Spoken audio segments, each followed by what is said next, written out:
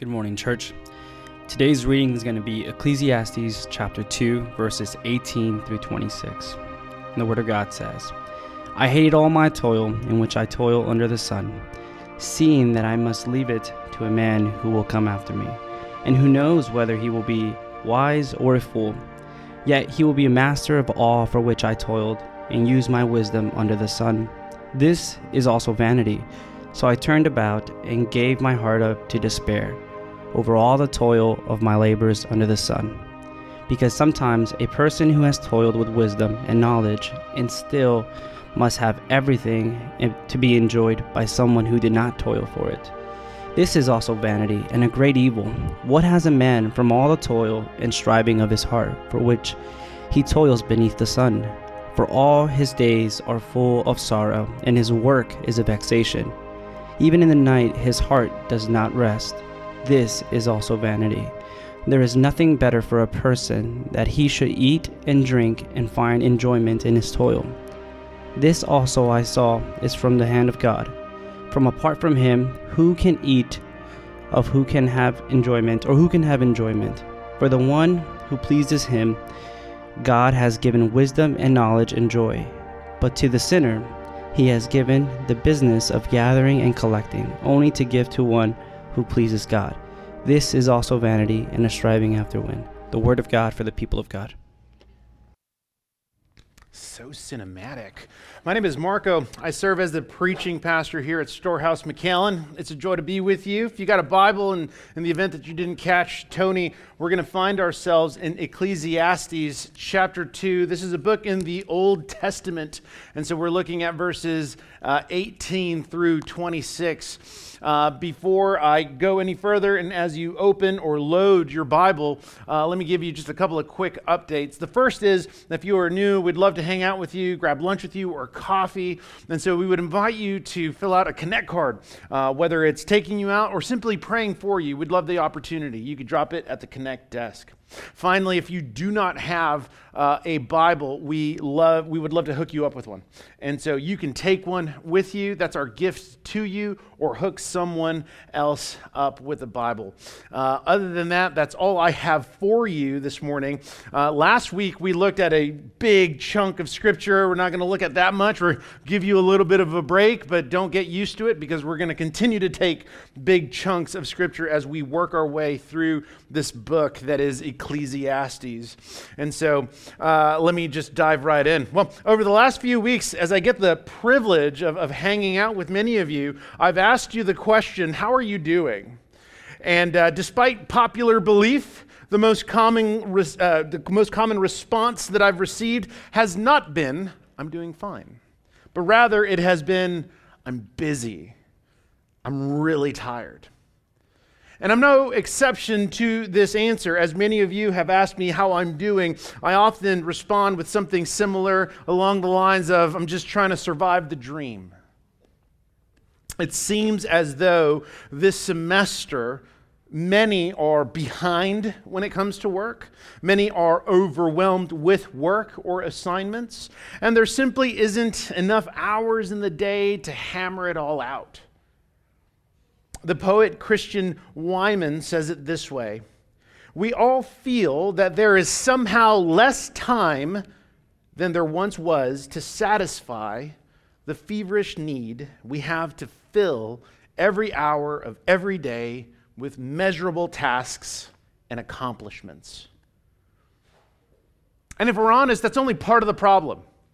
Right? Part of the problem is, man, there's so much to do. I'm overwhelmed. I'm capped. My capacity is done. I'm overwhelmed by all the things I have to do, wherever it is that you find yourself in. The other side of the problem is that there are frustrations when it comes to managing the work that you have, or just the work itself. Work alone has its own set of issues. I don't know if you're familiar with the Vogues, but in their 1966 classic, they sing, and the name of it is called 5 O'Clock World. They seem to relate really well to our weekly grind by singing, up every morning just to keep a job. I got to fight my way through the hustling mob. Sounds of the city pounding in my brain while another day goes down the drain. That's where Solomon finds himself today. And we'll review where we've been in a moment.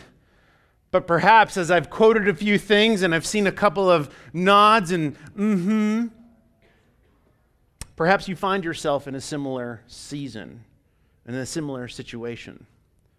While at the same time, you might even find yourself asking, well, how do I reconcile the nature of my work with the purpose of my work? After all, just a couple of weeks ago, we were in a series on stewardship, and the last sermon was on work, and it was all about bringing glory to God wherever it is that we find ourselves in and what we find ourselves doing. And it's like, yeah, that's cool, and there are these frustrations, and I'm treading water with all these diving bricks, and I can't do it anymore. How do I reconcile the nature of my work and the purpose of my work?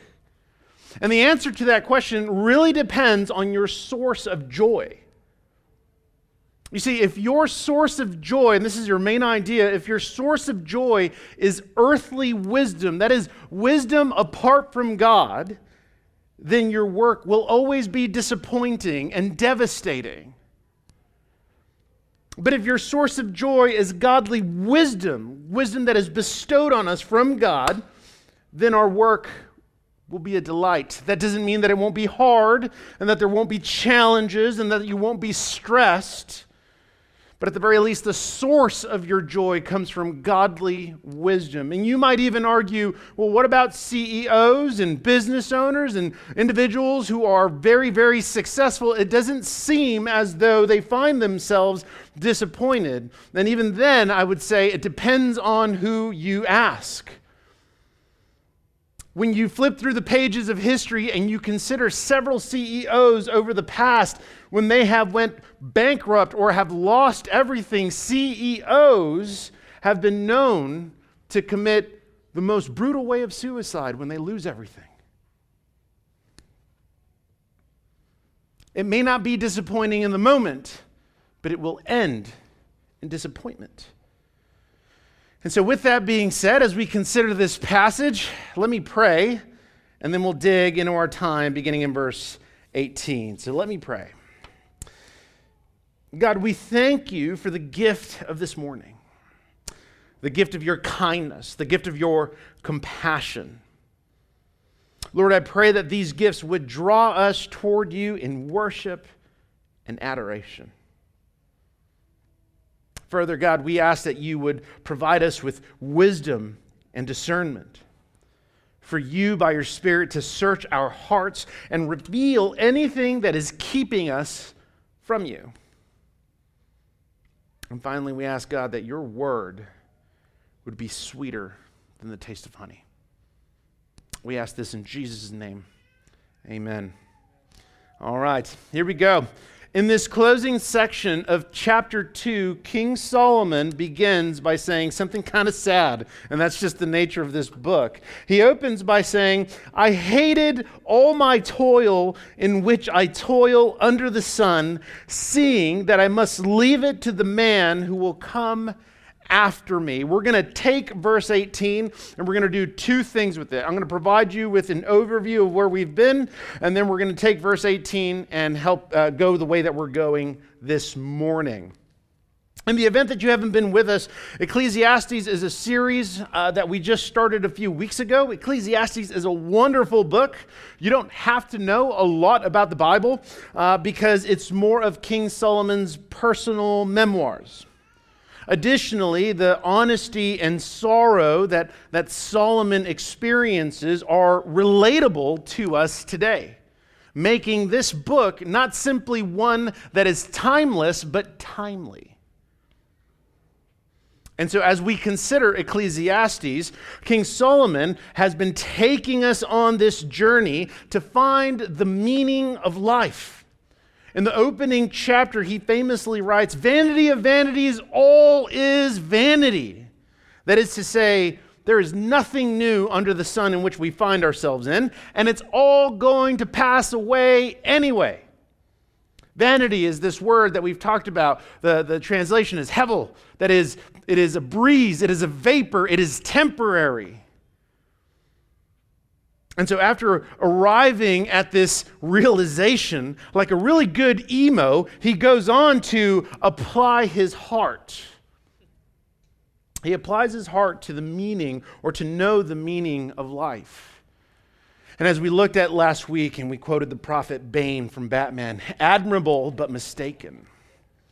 Right? It's admirable because he's going to take the approach of discovering the meaning of life. He is mistaken because as he does so, he tries to do it apart from God. Only to realize in all of his experiences that it is striving after wind and vanity. And you're going to see this little phrase over and over again as we work through Ecclesiastes, striving after wind. In other words, Solomon is trying to find the meaning of life, and when he thinks he has it, he feels like he's catching smoke. The minute he thinks he has it in his hands, it disappears. He's chasing the wind, as it were.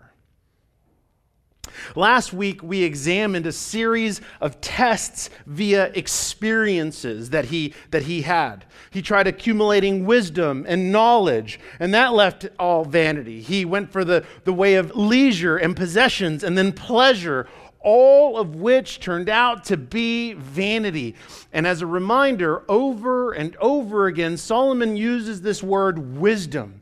He's saying that he's applying his heart and that wisdom is still guiding him as he is walking and working his way through these experiences. And what we learned is that the word wisdom in those contexts is earthly wisdom, not divine wisdom, not one that has been revealed to him from God's word. He's just going with what he thinks is best. He's applying earthly wisdom. And so we find ourselves in one of his final realizations. This isn't necessarily a test, but he finds himself reflecting on him. And this is all concerning work. And so here we go.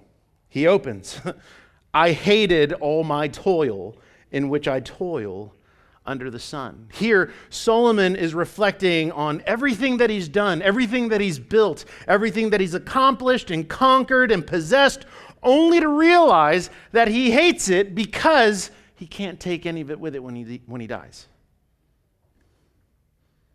All of the work and toil and accomplishments, the getting up early, the staying up late, all of the promotions, all of the wisdom, all of the earthly wisdom he used was for nothing. Look at verse 19. He writes, and who knows whether he, the person who comes after him, will he be wise or a fool? Solomon arrives at two conclusions, and this is found in verses 18 to 21. The first conclusion is that all of the work, all of the rewards, all of the accomplishments, all of the promotions that Solomon obtained can't go with him. He can't take them with him when he dies. In fact, all of his labor will be left for someone else to possibly, and I even in my notes I put that in italics, possibly enjoy. Who knows whether they will actually steward what he's done? Who knows whether they will actually enjoy the fruit of his labor? He goes on to write, what if they're a fool? I did all these things. I built all these parks and these gardens. I have the finest wines. I've expanded the kingdom. And when I die, I can't take any of this with me. And what if the one who comes after me is a fool with all of this? So again, the first conclusion that he comes to is, all of this work, I can't take it with me. And there are two ways in which we think about leaving our work or what we have worked for and we're leaving behind. The first way is we think about it in the context of inheritance or legacy or succession. And to be fair, these are noble things to look ahead to for our children and our children's children, to make an impact on our community, to further see flourishing in our cities. But Solomon hits us with a dose of reality. What if those who inherit what we've worked for ruin it? Yesterday, I went to go see Batman with my son. And it was a really good movie. And I hope I'm not spoiling anything, but I don't think I am. Anyway, we went to go see Batman, and there's this one scene where Bruce Wayne is like trying to figure out the past of his family, in particular his father, Thomas Wayne, right? And so as he's like working through things that his dad did, he ends up discovering this program that his dad wanted to start when he was running for mayor, and it was called the Renewal Program. And the Renewal Program was going to be funded by the Wayne Foundation, and that the Waynes were going to donate $1 billion to this program so that people would have housing and clean water and kids would get food and all sorts of things for the community. In so doing, as he pledges this $1 billion, not long after, Thomas Wayne and his wife are murdered. And maybe you know the story of Batman. That doesn't matter. Anyway, Thomas Wayne ends up getting murdered. In the film, we end up learning later on that there was no oversight on that budget. So he had donated the $1 billion, and then there was no oversight over that program and budget. And so both mobsters and corrupt police officers went for that budget, and that's what they were using essentially to fund their crimes and corruption and so on and so forth, right? That's kind of what Solomon is talking about. I've given all of this, I've built all of this, and what if those who receive it ruin it? What if they're not wise? What if they're actually fools when it comes to what I give them? And you could look at it in the context of Batman, and you're like, well, yeah, that's kind of fictional. But you could also see it in the context of, for instance, the prodigal son, right? The son goes to the dad, and he's like, hey, man, I want my inheritance now. I want to be able to spend it now. I want to live life. I want to go see the world. And dad's like, all right, here you go. Take the money. And he blows it. All the money or all of the inheritance that the father had for his son goes out and blows it. Perhaps you've even seen it if you've ever moved houses. When you go back and visit your old house and you're like, man, you see the new owners not take care of it as well as you did, right? Kind of upsets you. It's upsetting to me, but whatever. You see it in a variety of contexts. And the point is that when it comes to inheritance, not even the great King Solomon could guarantee his empire. In fact, when he died and his son took over, his son lost over 80% of the kingdom, in addition to seeing it divided. And you can read about it in 1 Kings 12. The whole chapter is about him losing everything. All right, well, what about succession? In other words, man, there was a good leader, hopefully another good leader comes up. But that is also something we cannot guarantee. We can't guarantee that someone who's coming up in the ranks is also going to be a good leader. Over the last couple of weeks, I've been reading about Stoic philosophers, and it's been really fascinating and interesting. And one of the philosophers I read about, his name is Seneca. And Seneca mentored, you could even say he discipled, who we know as the emperor that is Nero. And Nero took the throne at a very, very early age. He was about 16. And Seneca had been discipling him or mentoring him and teaching him since he was a kid. And he could begin to see some of these selfish motivations and even a little bit of violence in Nero. And there's even this statue that was built, I suppose, to kind of demonstrate their relationship. On one hand, you have Seneca, who is an older man, and he's pleading with Nero, and you could see it in the statue. He's trying to teach him. And then you see Nero with his head covered, not wanting to listen, just really wanting to do his own thing. And we have this good teacher who is investing a significant amount of time, writing significant amount of work so that Nero would hopefully turn out to be a good leader. And after Nero's father dies and takes the throne, he has gone down in the pages of history as one of the most violent emperors in the history of Rome's empire. Persecuting, murdering, slaughtering thousands of Christians. Takes the credit for beheading the Apostle Paul. He murdered his brother-in-law. He murdered his mom just because he thought she might want him to marry someone he didn't want to marry. There's no guarantee that when we're gone, the inheritance that we have for our children, the things that we have in order to see hopefully flourishment, there's no guarantee that they're going to take place. And that's what Solomon is realizing, and he's essentially asking, what's the point of why you work if you can't guarantee legacy or expansion? And so when you start to consider that, your heart rate might go up a little bit. And we kind of respond like Ron Swanson. If you have ever watched Parks and Rec, you know that Ron Swanson loves a couple of things: isolation, bacon, and he hates the government, right? Oftentimes, he talks about how he has these dense libertarian beliefs, and he has this quite a bit of gold that he's accumulated. And his friend Ben Wyatt asks him, hey, have you left an inheritance for your children? And Ron Swanson tells him, no, I want my children to know what hard work is. And he says, if you don't do something legally, like put that in a will or in a fund, when you die, the government's going to take what you possess.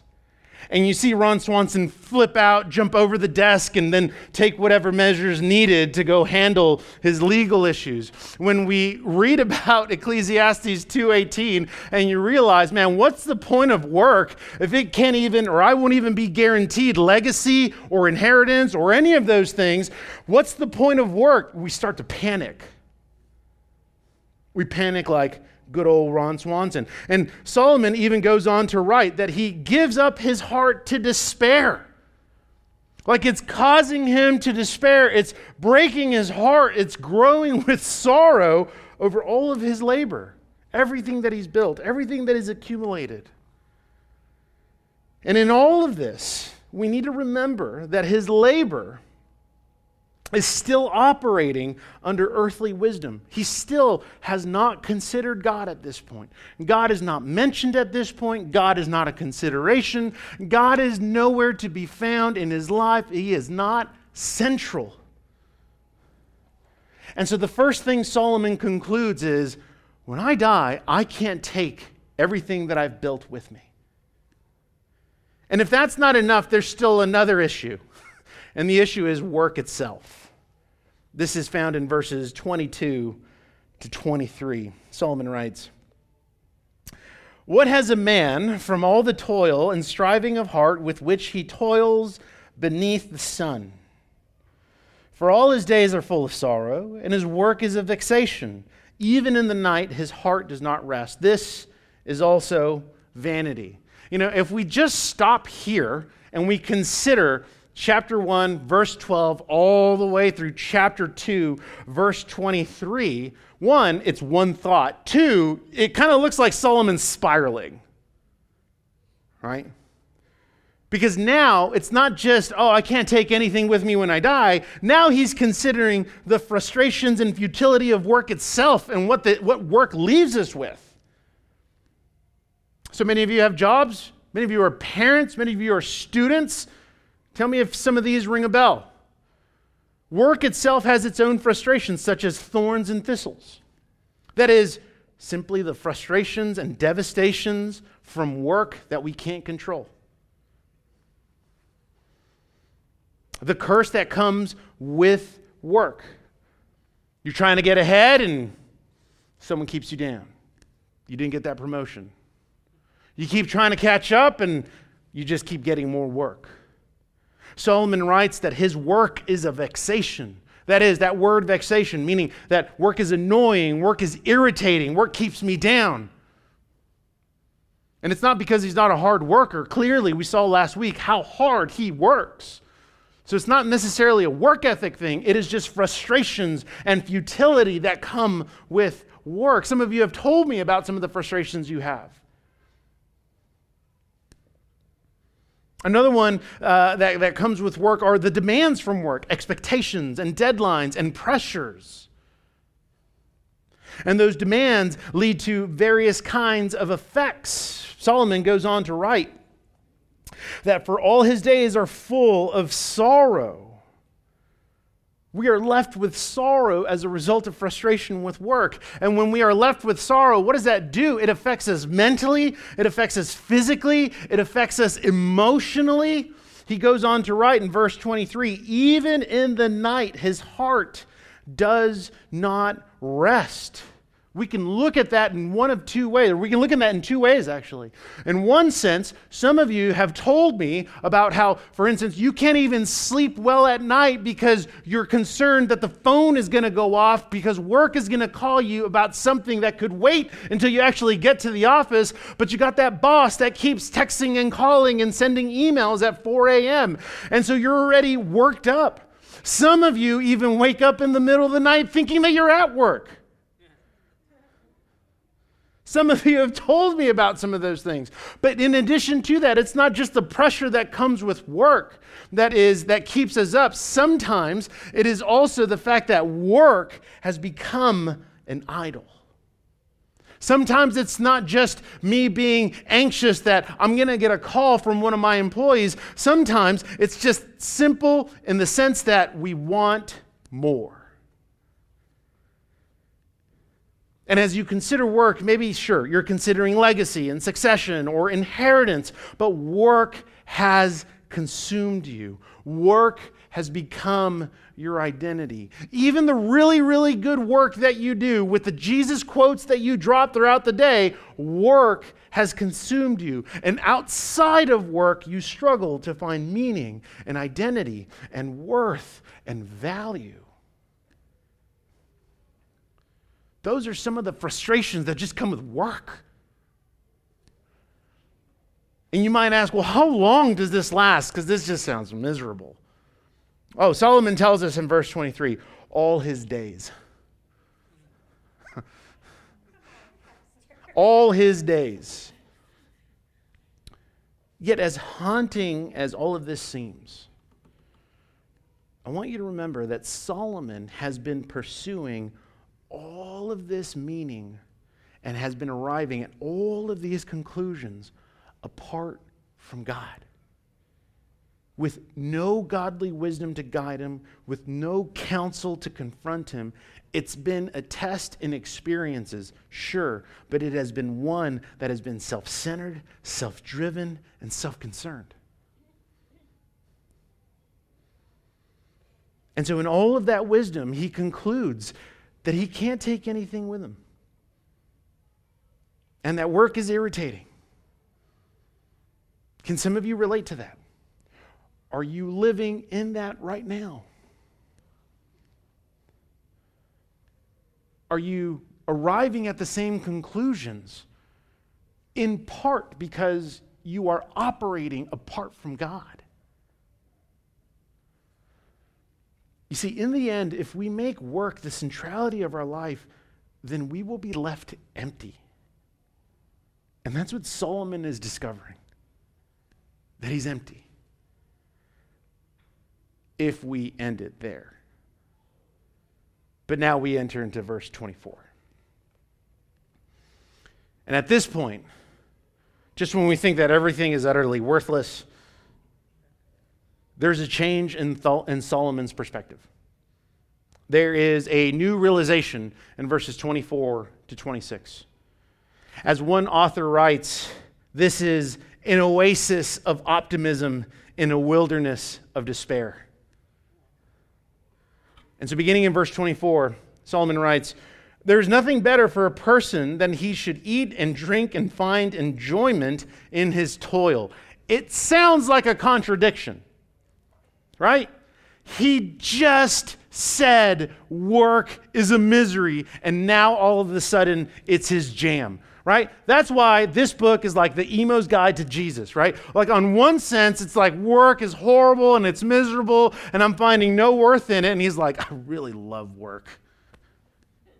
You're like, dude, enough of this. My heart's going to pop out of my chest. Right? But again, he just said that his work is a misery. Now it's his jam. What happened? Something happens in this ending section, and we're going to look at three things. The first one is that God is mentioned. Finally and at last, God is mentioned, meaning that God is present And as he considers God, he realizes that the presence of God is what makes all of the difference. Let's look at verses 24 to 26 in brief. He writes, there is nothing better for a person than he should eat and drink and find enjoyment in his toil. This also I saw is from the hand of God. Verse 26, for to the one who pleases him, God has given him wisdom and knowledge and joy. Concluding, only to give to the one who pleases God. At the end of verse 25, I believe. God is finally mentioned. God is present, and the presence of God is what makes all of the difference. All of a sudden, he is starting to look at life with a completely different perspective, recognizing that now God is the giver of gifts. Up until this point, Solomon has been pursuing everything selfishly for his own selfish desires. And now he's realizing, man, I have been hoarding things rather than receiving these gifts from God to be enjoyed. And if that's nothing, we continue in this section. He goes on to say, here's verse 26, for to the one who pleases him, God has given wisdom. Up until now, the word wisdom has been earthly wisdom, trying to go about life apart from God. Here in verse 26, the word wisdom is now divine wisdom. It's the wisdom given to us by God as he has revealed himself to us through his word. Everything has changed because now God is at the center of what he's doing. This passage, this whole thing, verse 24 through 26, is one of several of what we call enjoyment passages. Here, Solomon is recognizing that what he's been doing has been trying to collect, seize, accumulate, consume. He's been trying to take everything for himself rather than receive gifts. In addition to that, he's realizing, I'm living in a paradox. And he's trying to discern how to live in that paradox. In other words, yes, life is hard, and our world has been cursed by sin, but it is also a world that God created. It is also a world that God visited in Jesus Christ. It is also a world that God is restoring. And it is also a world in which God gives us gifts to enjoy. And so as he's now changing his thinking, as the perspective is beginning to change, Solomon goes on to tell us some of the gifts God gives for us to enjoy. And the first one is in verse 24, and that is work itself. It's the first gift that he recognizes. And this whole time, once more, Solomon has been trying to obtain everything for his own pleasure. Taking and accumulating and consuming. But now he sees the things that he's been given are to be received for enjoyment as a gift. If you find yourself dissatisfied and devastated with a lack of joy in your life, then perhaps you have taken good things and have made them ultimate things instead of God-given things. Work is a gift from God. It's a pre-fall gift, not a post-fall curse. We looked at that in the stewardship series, right? In Genesis 2, God takes man and puts him in the garden to work it and keep it. And what was the point? The point was to see flourishing. Yes, it was to bring God glory, but it was also for our flourishing and enjoyment, because the gifts we receive as a result of work are to be enjoyed, and the gifts themselves point us back to the ultimate gift giver. In chapter 3, Solomon says it this way, also, that everyone should eat and drink and take pleasure in all his toil. This is God's gift to man. Elsewhere, the Apostle Paul to Timothy says it this way, for everything created by God is good, and nothing is to be rejected if it is received with thanksgiving, for it is made holy by the word of God and prayer. The things that we experience on this earth in this life, we are to enjoy them. They're never going to satisfy. They are temporary. They are limited. But the point is that they drive us back to Jesus as the ultimate gift giver. The second gift that Solomon is just kind of blown away by is in verse 26, and that is God's justice. So let's look at verse 26. For to the one who pleases him, God has given wisdom and knowledge and joy, but to the sinner he has given the business of gathering and collecting, only to give to the one who pleases God. So he gives us two perspectives, the one who pleases God and the sinner. He says the one who pleases God has been given wisdom, knowledge, and joy. That is, that they delight in obeying God because they belong to God. That they actually enjoy the gifts from God, therefore they are grateful. And as a result, they're able to enjoy them. And because they're able to enjoy them, they trust God more and more. That's the one who pleases God. And then he contrasts the sinner. And what is their toil? Gathering and collecting. That is, they are dominated by accumulation. They're dominated by consumption. And all of it will be left behind. The sinner is lost in their sins. There is no reward, only loss. And as a result, Solomon is saying that God is the one who executes justice. One day, he will execute justice. And when he does, the people of God will rejoice. And so that brings me to a quick exhortation. As a result, man, we long for that day. You are not judge. Some of you are lost in the sin of self-righteousness. Sure, you enjoy the gifts of God, but you find yourself constantly thinking, judging, pressing, focusing on those that you would call the sinners.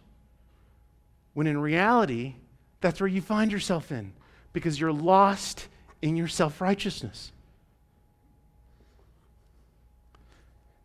So let me ask you, on this side, in this life, is grace something that you have really received, or is it something that you're just hoarding?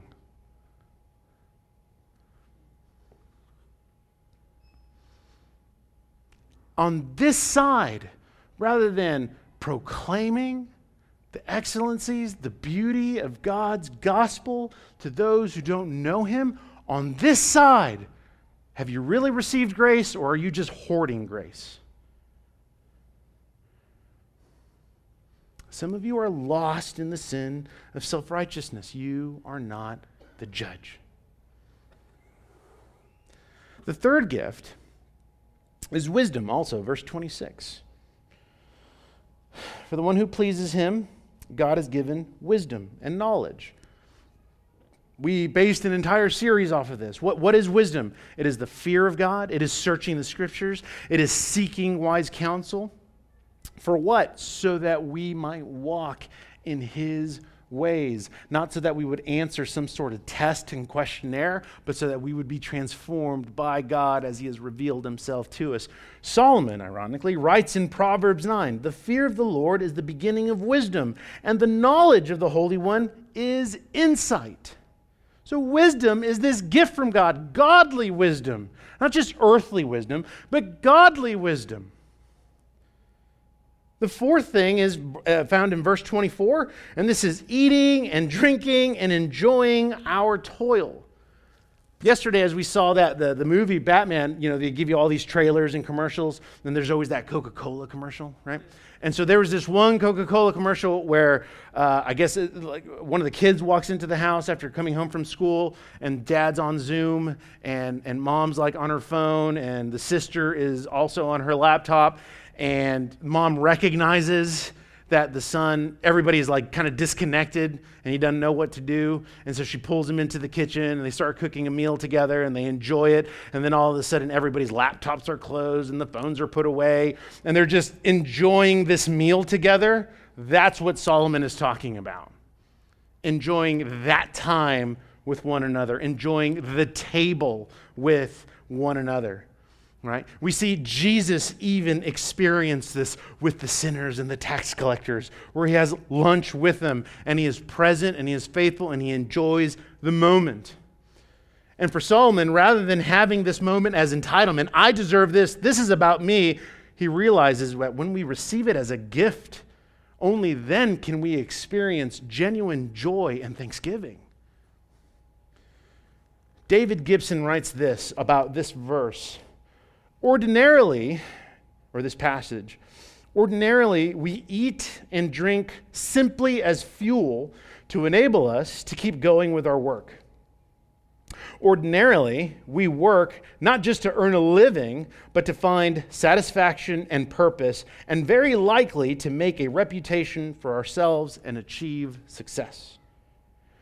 What if the pleasure of food is a daily joy that we ungratefully overlook?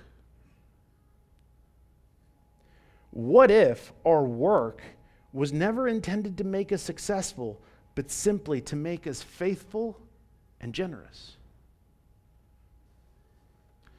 When you go hang out at lunch, or you bring someone over and you're at the table, what if that's what it's meant to be?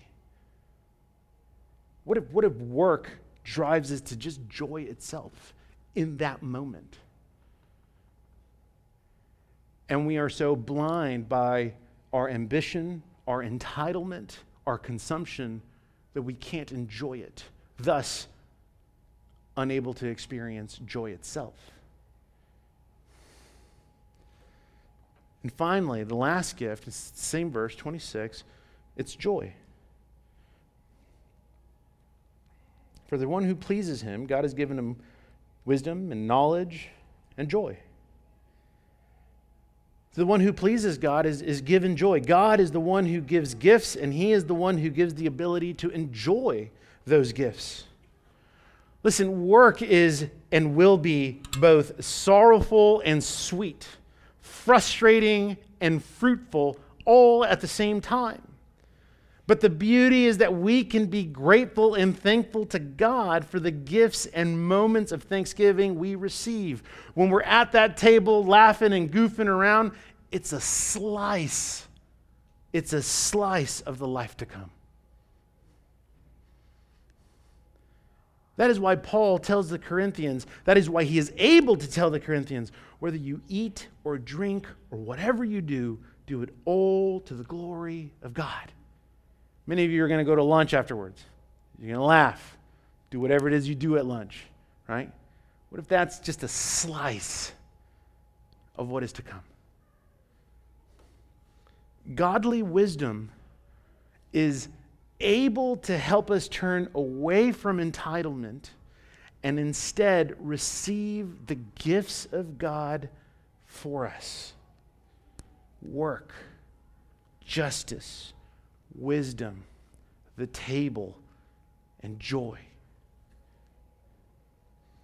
And so as we wrap it up, here's the real beauty.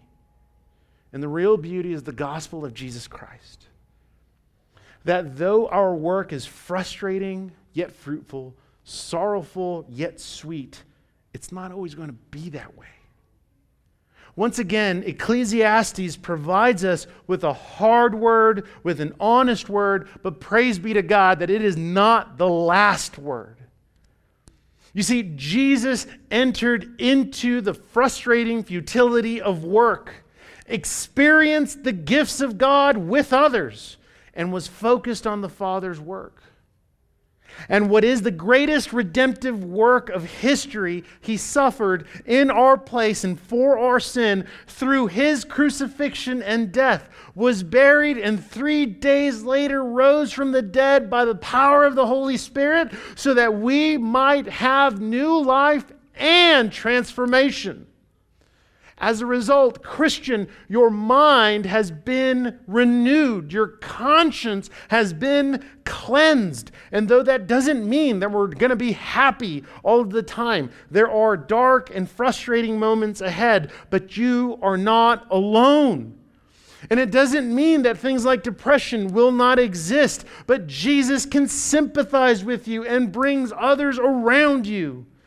And if that's not enough, Jesus is not done working. The work that he's begun in you, he will see it to completion. Whereas Solomon saw death as the final destination, the work of Jesus is the only thing that puts death to death and makes death nothing but a vehicle into glory. Therefore, today, enjoy the gifts of God for you. And may they point you back to the beauty and work of Jesus. All of these gifts, everything that we've covered and more, all of these gifts are not only found in Jesus, not only are they embodied by Jesus, but they are also given to you from Jesus. Enjoy them. And so as we close, Christian, let me ask you, where is your heart when it comes to work right now? Whatever your work is. Is it a heart that is operating out of earthly wisdom, or is it one that is operating out of godly wisdom?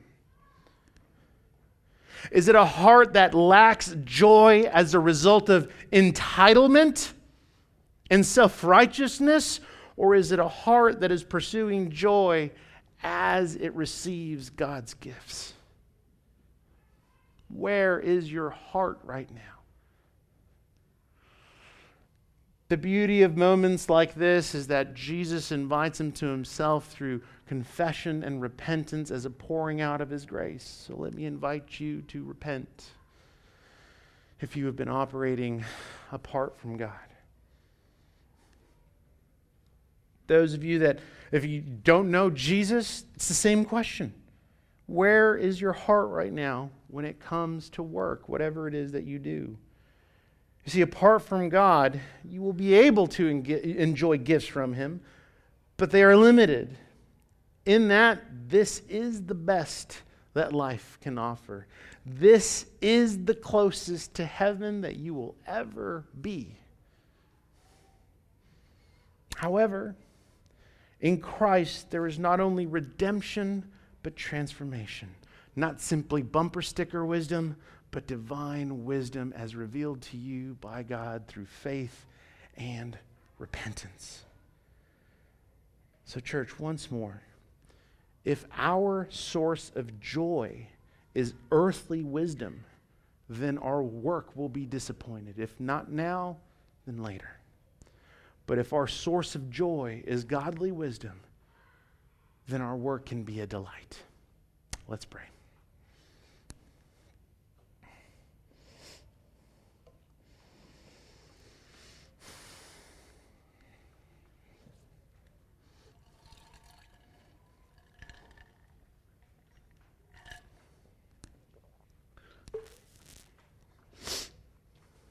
Father, we confess to you that we are tempted to find ourselves in the same places and the same perspectives that Solomon found himself in. Last week we talked about a variety of experiences that he tested, and today we looked at what he was reflecting on concerning all of his work, only to realize that it was vanity and striving after wind. Lord, we confess that oftentimes when it comes to not just our work, but the way in which we live, we are operating from earthly wisdom rather than godly wisdom.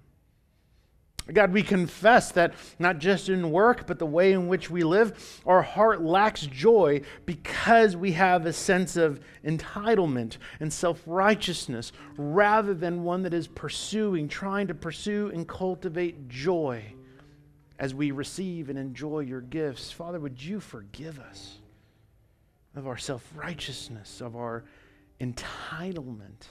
Would you forgive us for indulging in things apart from you, thinking we know better? Father, we confess our sins before you. The sins that no one knows about and the sins that everyone knows. May you humble us to know that our sins have become a burden to us. And if they haven't, it is because we have grown used to them. So would you humble us this morning? And Father, would you forgive us?